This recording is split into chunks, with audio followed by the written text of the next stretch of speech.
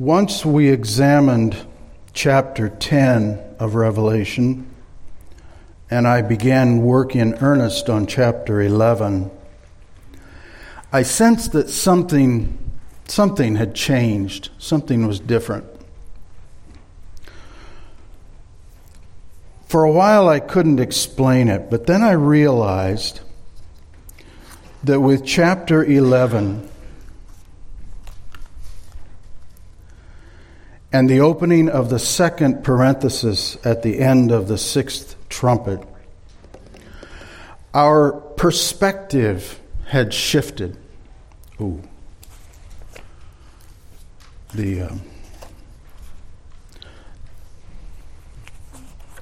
forgot to hand out the reading things. Where'd they go?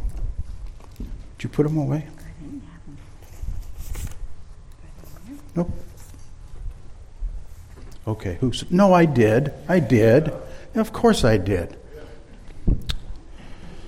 See why I write things down.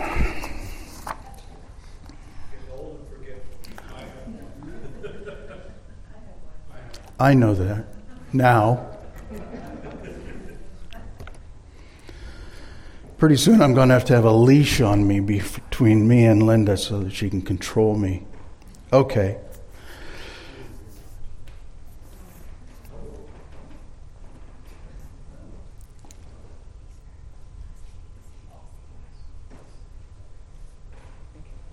Yeah, well, I know there's some that need the...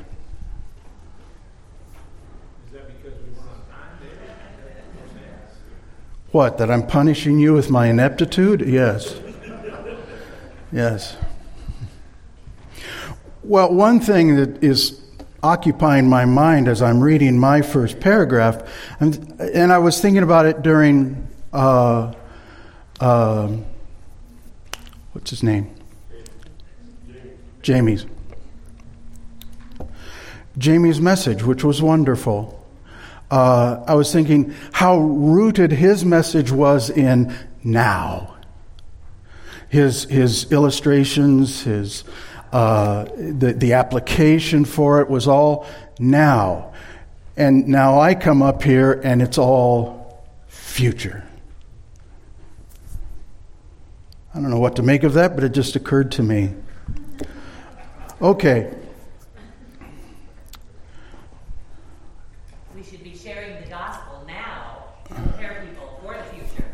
Thank you for tying the two together.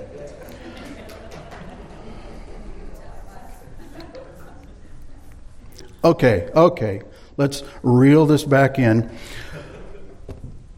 I realized with chapter 11 and the opening of the second parenthesis at the end of the sixth trumpet, our perspective had shifted, perhaps subtly, but sufficient for me to notice that something had changed. So far in our march through the tribulation, we've uncovered a systematic series of judgments. Plagues, eruptions, crashing stars, and fantastical beasties that would terrify Frankenstein's monster. In one sense, the narrative's very ferocity has held us at arm's length, I would contend. No one in this room can claim any similar experience with such things. So far, it has been as if we've been viewing this from afar through a wide-angled lens. And when you're looking through a wide-angle lens, things look smaller than they really are. Sort of like your mirror on the side of your car. And the perspective is one of detachment, dispassionate, far away. Now, however, things are starting to get real. With this series of parentheses, and especially with chapter 11, it's as if we're now seeing these passing events up close and personal. As if we could be experiencing them ourselves, or that we're reading history rather than future prophecy. Oh, there will be more fantastical prophecies. But now, in a sense, we're no longer just viewing prophecy from afar. Now it is as if we are on the ground experiencing very real events. We're in the middle of it.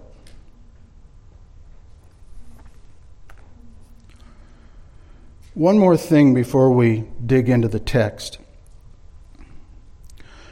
Perhaps more than any other portion of the Revelation, chapter 11 requires that we take a firm stand on our interpretive position. Every commentator agrees with and almost always cites specifically Henry Alford's remarks at the beginning of his notes on chapter 11, found in his famous Greek Testament Critical Exegetical Commentary, 1863 to 1878. Write that down, there'll be a test.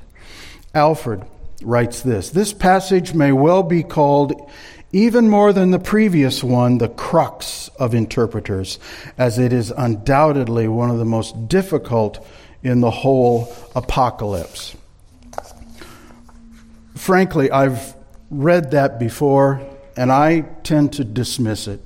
I don't want to get bogged down in how difficult this is. Let's just push into it and see what happens. One of the reasons I so seldom refer to the commentary of Alan F. Johnson in the Expositor's Bible Commentary is that he cleaves to no one interpretive method. One passage he interprets literally. The next he interprets figuratively. His position on chapter 10 was pretty much right down the line with our literalist approach. Whereas his position on chapter 11 runs screaming away from the literalist approach. For example, his position is that the temple located in the holy city, verses 1 and 2, figuratively represents the Christian church universal.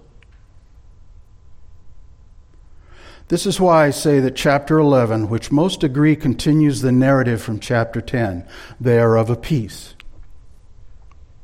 forces us to choose sides, especially with our position regarding Christians and Israel during the last things. Do we say that the church has become the new Israel and by extension the new chosen people of God? That is, has the church replaced Israel, not just physically, but in the heart of God? Or do we say that the two remain separate and are treated differently during the last things? In case you missed out on the first part of this class, we go with the latter. As stated in the third session of this class, ours is a dispensational approach. Meaning, as summarized very well by Michael J. Vlach, dispensationalism is an evangelical theological system that addresses issues concerning the biblical covenants, Israel, the church, and end times. It also argues for a literal interpretation of Old Testament prophecies involving ethnic, national Israel, and the idea that the church is a New Testament entity that is distinct from Israel. That's Michael J. Vlach. If that is our well-reasoned approach to the church and Israel and the study of the eschaton, then we cannot conveniently change sides willy-nilly whenever things get difficult.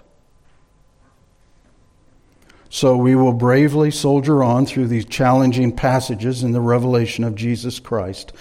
And I'll let Dr. Walvoord describe our approach to this chapter. This is what he writes. The guiding lines which govern the exposition to follow regard this chapter as a legitimate prophetic utterance in which the terms are taken normally. Hence, the great city of 11:8 is identified as the literal city of Jerusalem. The time periods are taken as literal time periods. The two witnesses are interpreted as two individuals, which makes this presentation an outlier. Most commentators do not agree with that. Continuing, Walvoord. The 3.5 days are taken literally. The earthquake is a literal earthquake. The 7,000 men who are slain by the earthquake are 7,000 individuals who die in the catastrophe. The death of the witnesses is literal, as are their resurrection and ascension. Now, in this session, we'll just cover the first portion of chapter 11. We'll complete it next week. So we begin with measuring the temple, verses 1 to 2. Let's read Revelation 11, verses 1 to 2. Greg.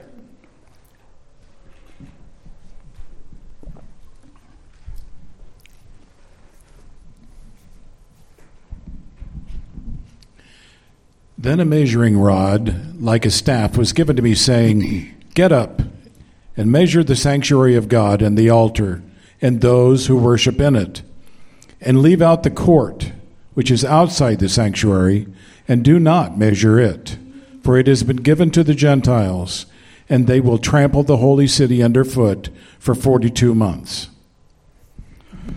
By the way, that's a good translation, sanctuary. Most of our translations say temple. Sanctuary is good, which we'll get to in a moment. As in Amos 7, for one example, there are times when the Lord God measures things in preparation for their destruction. At other times, however, as here, he measures them for the purpose of claiming or authenticating them. When we purchased our property outside Winterset 31 years ago, part of the process was to order a survey to determine precisely what we were paying for, and to establish for the public record what would subsequently be called our land. This is what either the strong angel of chapter 10, or God, or Christ Jesus, commands John to do with the temple in Jerusalem as chapter 11 opens. Only the King James versions identify the voice with the angel. The better manuscripts do not include this. The text really doesn't say who it is, but I think, as we'll see in a little bit, there are more clues that it's deity. Note that nowhere are the results of his measurements mentioned, because that's not the point. He doesn't care what the size is. The point is establishing ownership, not dimensions. This then raises the obvious question: which temple is it? Some say the temple in heaven, but that makes no sense whatsoever, considering the second part of verse 2. For it has been given to the nations, they will tread underfoot the holy city for 42 months. Makes no sense if the temple's in heaven. There are a total of 5 earthly temples mentioned in God's word, not counting the tabernacle. First was Solomon's temple. Then Zerubbabel's temple, built after the exile, when a portion of Israel returned to rebuild the temple and later the walls of Jerusalem. Third was Herod's temple, the one we're most familiar with, the most grand temple, the largest, begun in 19 BC. The temple built and or used during the tribulation. And finally, the millennial temple built by the Lord himself. Ezekiel 40 to 48 in amazing detail. The temple in chapter 11 is the 4th temple, the one built after or just prior to an agreement with Antichrist. He'll work it out with the Jews, where he permits them to restore temple sacrifices. The operative text is found in Daniel 9:27 at the end of his prophecy regarding the 70 weeks. Here's what he writes.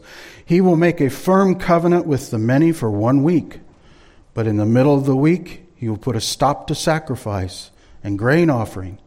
And on the wing of abominations will come one who makes desolate, even until a complete destruction, one that is decreed, is poured out on the one who makes desolate. Now, we studied that a long time ago. But to paraphrase, Antichrist will make a covenant with Israel for 7 years. That is, 1 week of years, the span of the tribulation, for them to restore the temple worship and sacrifices.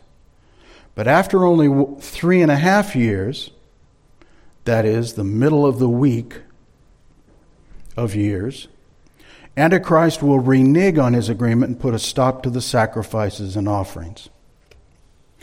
Now, this raises a second question, one we discussed back in session 10. Why would there be blood, that is, atoning sacrifices, during the tribulation?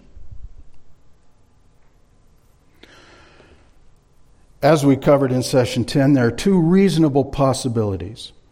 First, according to Gleason Archer, well-respected biblical scholar, no slouch, this refers to Messianic Jews newly in Christ since the rapture. Since these Jewish believers trust in Jesus as their Messiah, it may well be that the sacrifices will be conducted as memorial services, much like we have our Lord's Supper, our communion, to remember, rather than for atonement purposes as in Old Testament times. A second possibility is that since this agreement between the Jews and Antichrist will be established during the early days of the tribulation, early on, these may just as well be Jews clinging to their ancient traditions, celebrating the reestablishment of the temple as God's sanction of a revival of the Mosaic law and its sacrifices. This is John Walvoord's position, and I lean toward this latter position, but either is possible. We can't be dogmatic about it. There is a final question I would propose. Some might wonder, how can a new temple be built in such a short period of time? I've always wondered about this. I mean, it's not really that much time. After all, Herod's temple took 83 years to build. But who says that a new temple for the tribulation must equal the size and grandeur of Herod's?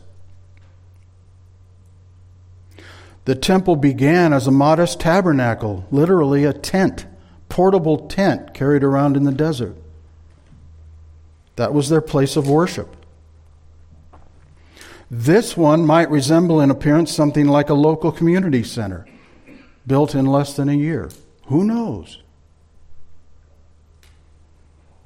God's word doesn't say. There's just a temple during the tribulation. John is handed a measuring rod, literally reed, for the measuring. In the Jordan Valley grows a very tall reed, 15 to 20 feet, hollow and lightweight, yet sufficiently rigid to be used as a walking stick, which was commonly used as a measuring device. They'd lop it off at a given length, and they'd use them as easy to carry, and they could use them as measuring rods. At the end of verse 1, we see that God is also measuring his possession of remaining Israel. It says, measure those who worship in it.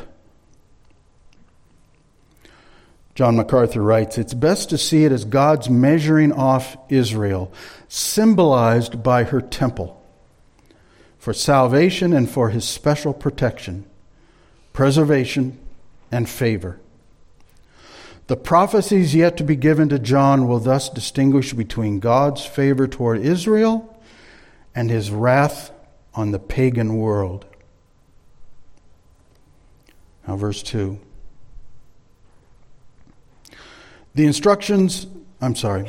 Leave out the court which is outside the temple and do not measure it, for it has been given to the nations, and they will tread underfoot the holy city for 42 months. In verse 2, the instruction includes what John is not to measure. The word translated temple in verses 1 and 2 is not what we would expect, hieron, which would be the entire temple complex, the whole thing. But naon, N-A-O-N, which refers to the sanctuary only. Sanctuary is a good translation of this. Hence, the picture. I've isolated as much as I could just the sanctuary, the place where only the priests could go.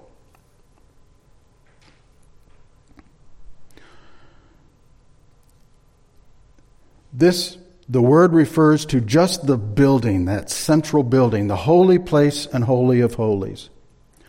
So it's just where the priests can go in the holy place, and which includes the Holy of Holies, where only the high priest can go once a year on the Day of Atonement.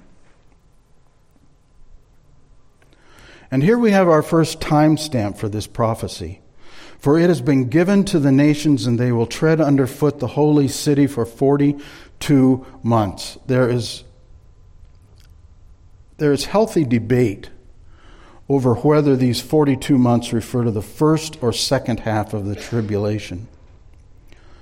However, not just the placement of the vision itself, but its content seems to indicate the time of the great tribulation, the latter half, the second half. Turn over to chapter 12, please. Just for the moment, for time consideration, I'm going to lift out a brief supporting reference without giving full context. We'll shortly be studying this passage in depth, so let me just for now point us to verses 5 and 6 of chapter 12.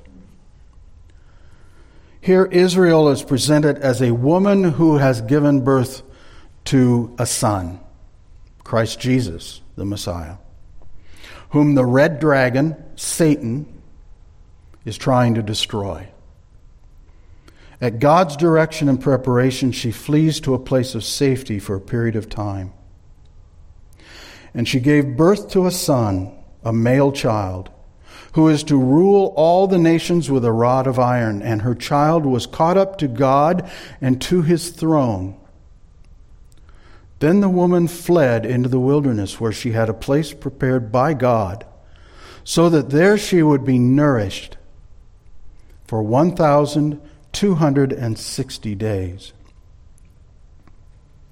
What strikes me about this passage, no extra charge for this, is how artfully and succinctly the first sentence summarizes in just a handful of words the entirety of the gospel. Do you notice that? Including Christ's ascension and the millennium. Now, I don't suggest that you use that as your opening line to non-believers, but really it does cover the entire life of Christ, his ascension, and his enthronement in just one sentence. But that's not what we're here for. As verse 3 in our passage confirms, 42 months equals 1,260 days, or 3.5 years. Around the middle of the tribulation, when Antichrist removes his mask, takes over the temple sanctuary, and openly turns against Israel, God will conduct Israel to a place of security in the wilderness. You might say, a sanctuary, as it were. There this remnant will be nourished, literally, that means made to grow, for 3.5 years. Now back to chapter 11. This means that Gentiles, the nations, anyone not Jewish, will tread underfoot, not just the outer courtyard of the temple, but the entire city of Jerusalem for 42 months. Why that marker? Because then Christ returns. And everything will change. Now we come to the two witnesses. Verses 3 to 14. Now, just as when the sixth trumpet sounded, and abruptly out of nowhere an army of 200 million appears. In verse 3, the someone speaking declares the working orders for my two witnesses, as if we're supposed to already know who they are. Oh, by the way, here's my two witnesses. Let's read verses 3 to 5. Revelation 11, 3 to 5. And I will grant authority to my two witnesses, and they will prophesy for 1,260 days, clothed in sackcloth. These are the two olive trees and the two lampstands that stand before the Lord of the earth.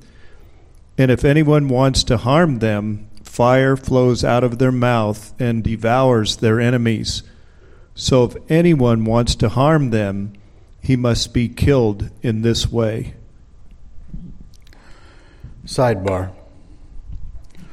Though it is demonstrably true from the following verses that these two individuals have indeed been granted special powers, the word authority in the NASB and ESV and power in the NIV and King James versions are not in the original text.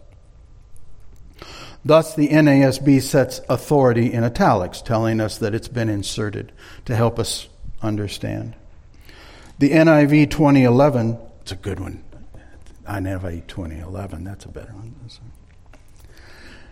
That's what I'm going to get Renee for Christmas. The NIV 2011 changes this to, and I will appoint my two witnesses.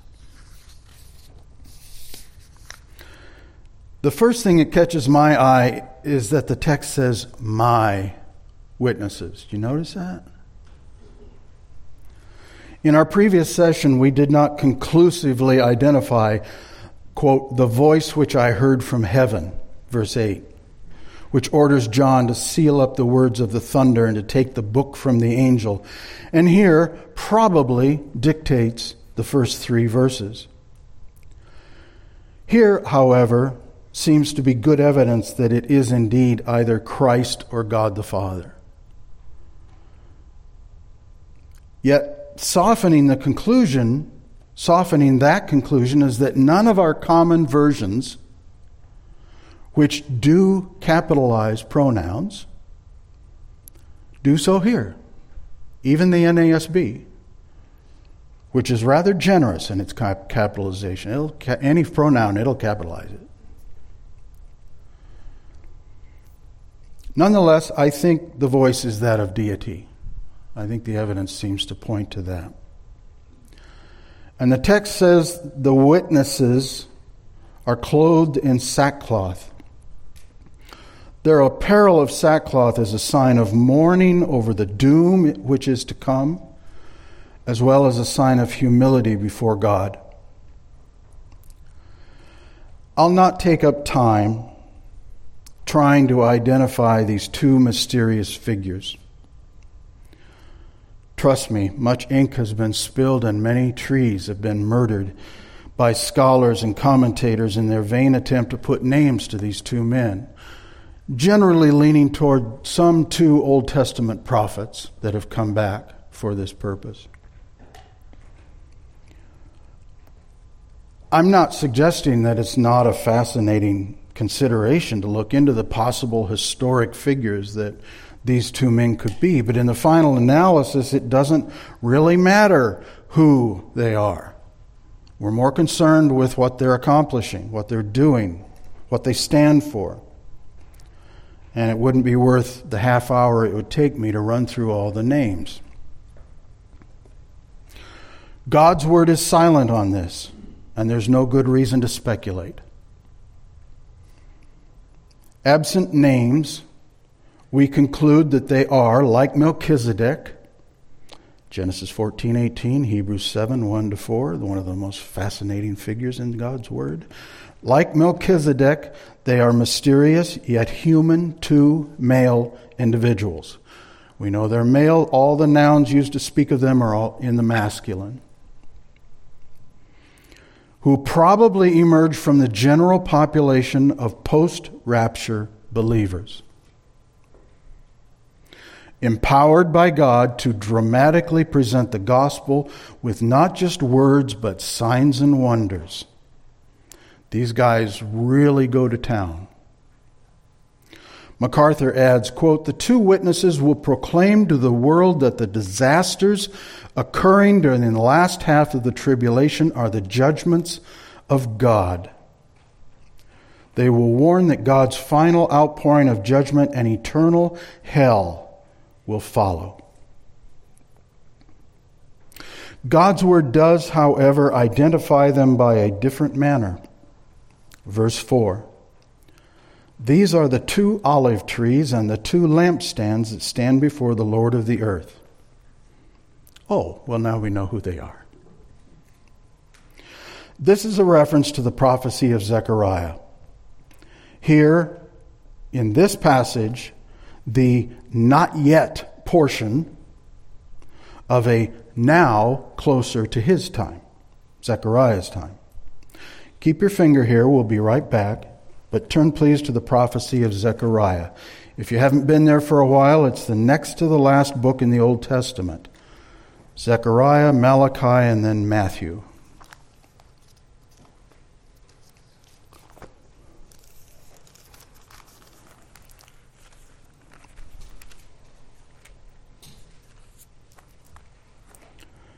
In chapter 4 of Zechariah, we find the pertinent text. Let's read Zechariah 4, 1-3. Lois.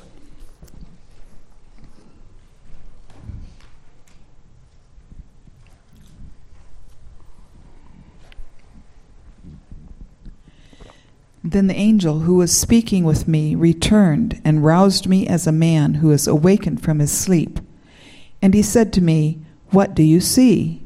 And I said, "I see, and behold, a lampstand all of gold with its bowl on the top of it, and its 7 lamps on it, with 7 spouts belonging to each of the lamps which are on the top of it. Also 2 olive trees by it, one on the right side of the bowl and the other on the left side."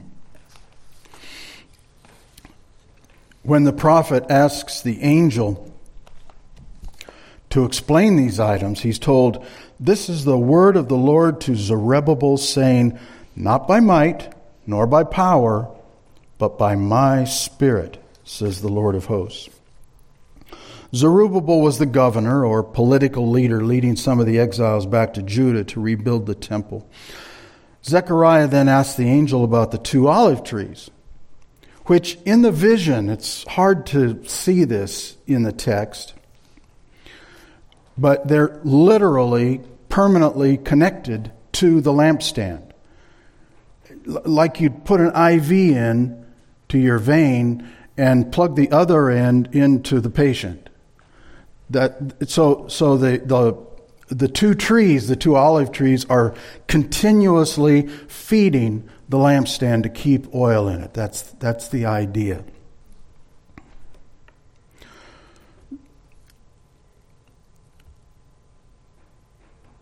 So Zechariah then asks the angel about the 2 olive trees, which in the vision are connected to the lamps, thus permanently supplying them with oil. And he said, the angel said, "These are the 2 anointed ones who are standing by the Lord of the whole earth."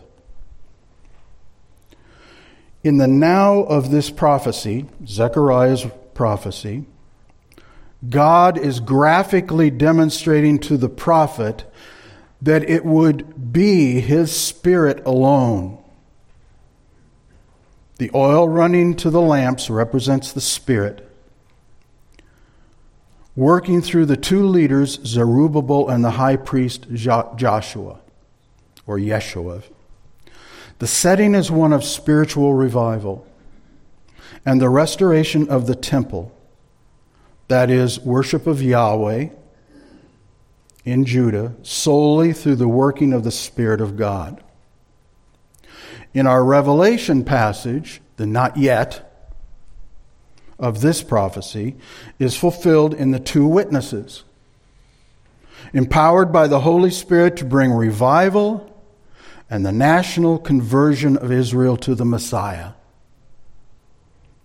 And after the upheaval of the tribulation, the building of the millennial temple. Just as in the now, they were going to be rebuilding the temple then. As you return to chapter 11, note that both visions end with the same statement, identifying these individuals as, these are, that is, the two anointed ones and the two olive trees and the two lampstands, these are the ones that stand before the Lord of the whole earth. Whole earth in one, just earth in another. But these are the two that stand before the Lord of the earth. Now verse 5. Verse 5 reveals some of the supernatural powers God has given these two prophets. And if anyone wants to harm them, fire flows out of their mouth and devours their enemies. So if anyone wants to harm them, he must be killed in this way. I love the way it states it. He must be killed in this way. Here is a primal force that has always been in God's arsenal for dealing with enemies of his righteousness and sovereignty. In Genesis 19, it's fire and brimstone with which the Lord God dispatches Sodom. Then the Lord rained on Sodom and Gomorrah brimstone and fire from the Lord out of heaven, and he overthrew those cities and all the valley and all the inhabitants of the cities and what grew on the ground. In 2 Kings 1, Elijah calls down fire upon the soldiers sent by Ahaziah. Quote, then the king sent to him a captain of 50 with his 50, and he went up to him, and behold, he was sitting on the top of the hill. That's where they get it from. Everything's in God's word. And he said to him, O man of God, the king says, come down. Elijah replied to the captain of 50, if I am a man of God, well then let fire come down from heaven and consume you and your 50. Then fire came down from heaven and consumed him and his 50. This happened twice. The captain of the third group of soldiers, not surprisingly, tried a different approach. Then it was fire with which the Lord dealt with Korah's rebellion in Numbers 16. It was how he dealt with the sin of unauthorized fire and essence from the two sons of Aaron in Leviticus 10. Here, however, the fire, just as with that launched from the horses under the sixth trumpet, emanates from, flows, proceeds, goes forth, pours from the mouths of the two witnesses. This fire serves as both protection for them and manner of judgment upon anyone attempting to harm God's messengers. I can see how someone might want to spiritualize this. Well, it's just like the sword out of the mouth of the Son of God, It's not literally a sword. It's not literally fire. Well, except for that troublesome phrase that that's how they're killed. If it was just words, if it was just some message, I doubt that it would kill them. No, I take it as fire. It's the word, fire. The narrative later in this chapter that describes the celebration when these witnesses are finally killed illustrates how very much they were hated by those who dwell on the earth. Verse 10. And had need of this rather dramatic and lethal means of protection.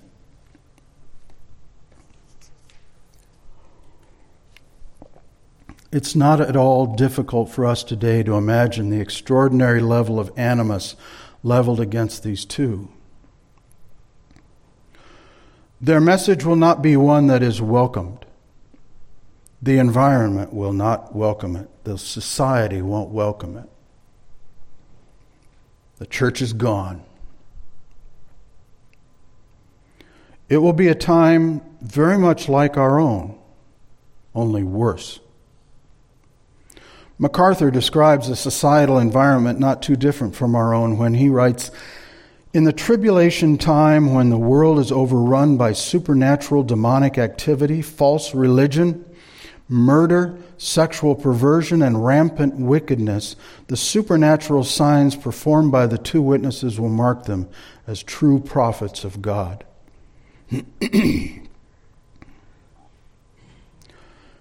Except for that obvious supernatural demonic activity, that description sounds very much like our own world.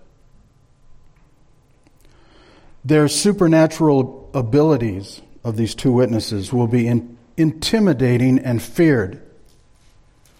Since it's hard to imagine that technology by then will have taken a backward turn, it might, but it's hard to imagine.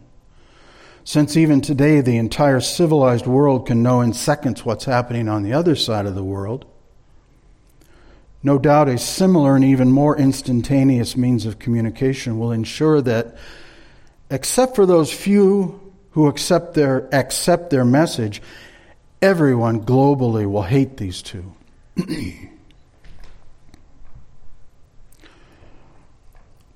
From time to time in this study, we need to be reminded that the days described in the eschaton are not our days. And these two witnesses are a good example of that. It will be a far different dispensation than our own. Okay? Okay? Are you all right? Okay. Went down the wrong pipe. So my dad would have said. This will be a far different dispensation than our own, the church age, the age of grace. Let me close by reading some of what Dr. J.A. Seiss writes about this. It's a good reminder for us. It puts this in perspective.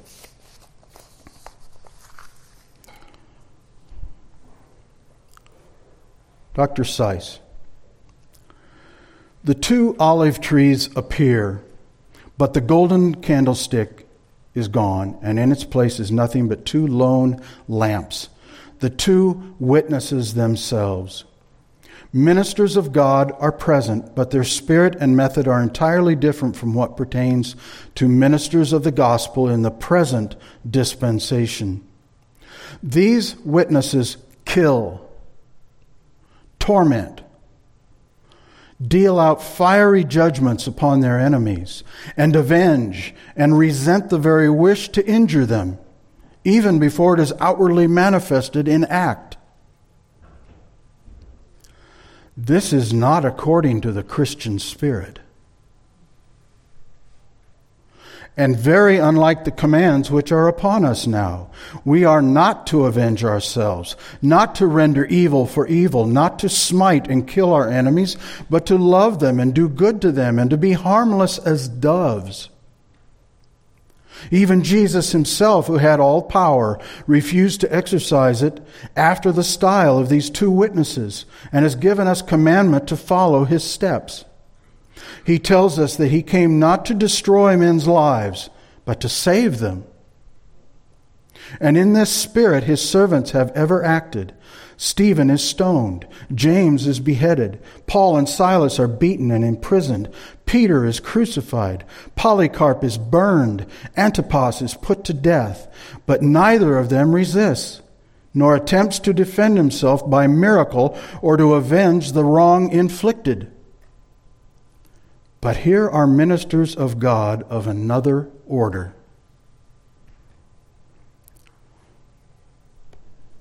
Fire issueth out of their mouth, and devoureth their enemies. And if anyone willeth to injure them, thinks about it, thus must be killed. The preaching of the gospel is a thing of joy and gladness. How beautiful upon the mountains are the feet of him that bringeth good tidings, that publisheth peace, that bringeth good tidings of good, that publisheth salvation. Isaiah 52. But these witnesses are arrayed in sackcloth, and their very garb betokens calamity and judgment. Nature itself is joyful over the course of the messengers of grace. The prophetic word was, the mountains and the hills shall break forth before you into singing, and all the trees of the field shall clap their hands. Instead of the thorn shall come up the fir tree, and instead of the briar shall come up the myrtle tree. Isaiah 55. But here the heavens are shut up that no rain falls. The waters are turned to blood. The earth is smitten by many a plague, and they that dwell on it are tormented. Peace on earth and goodwill toward men is the keynote of the gospel. But the ministry of these witnesses is one of the three great apocalyptic woes. It is simply impossible, therefore, to find place for these witnesses as gospel ministers of the present dispensation. They have quite another commission and operate for quite other ends.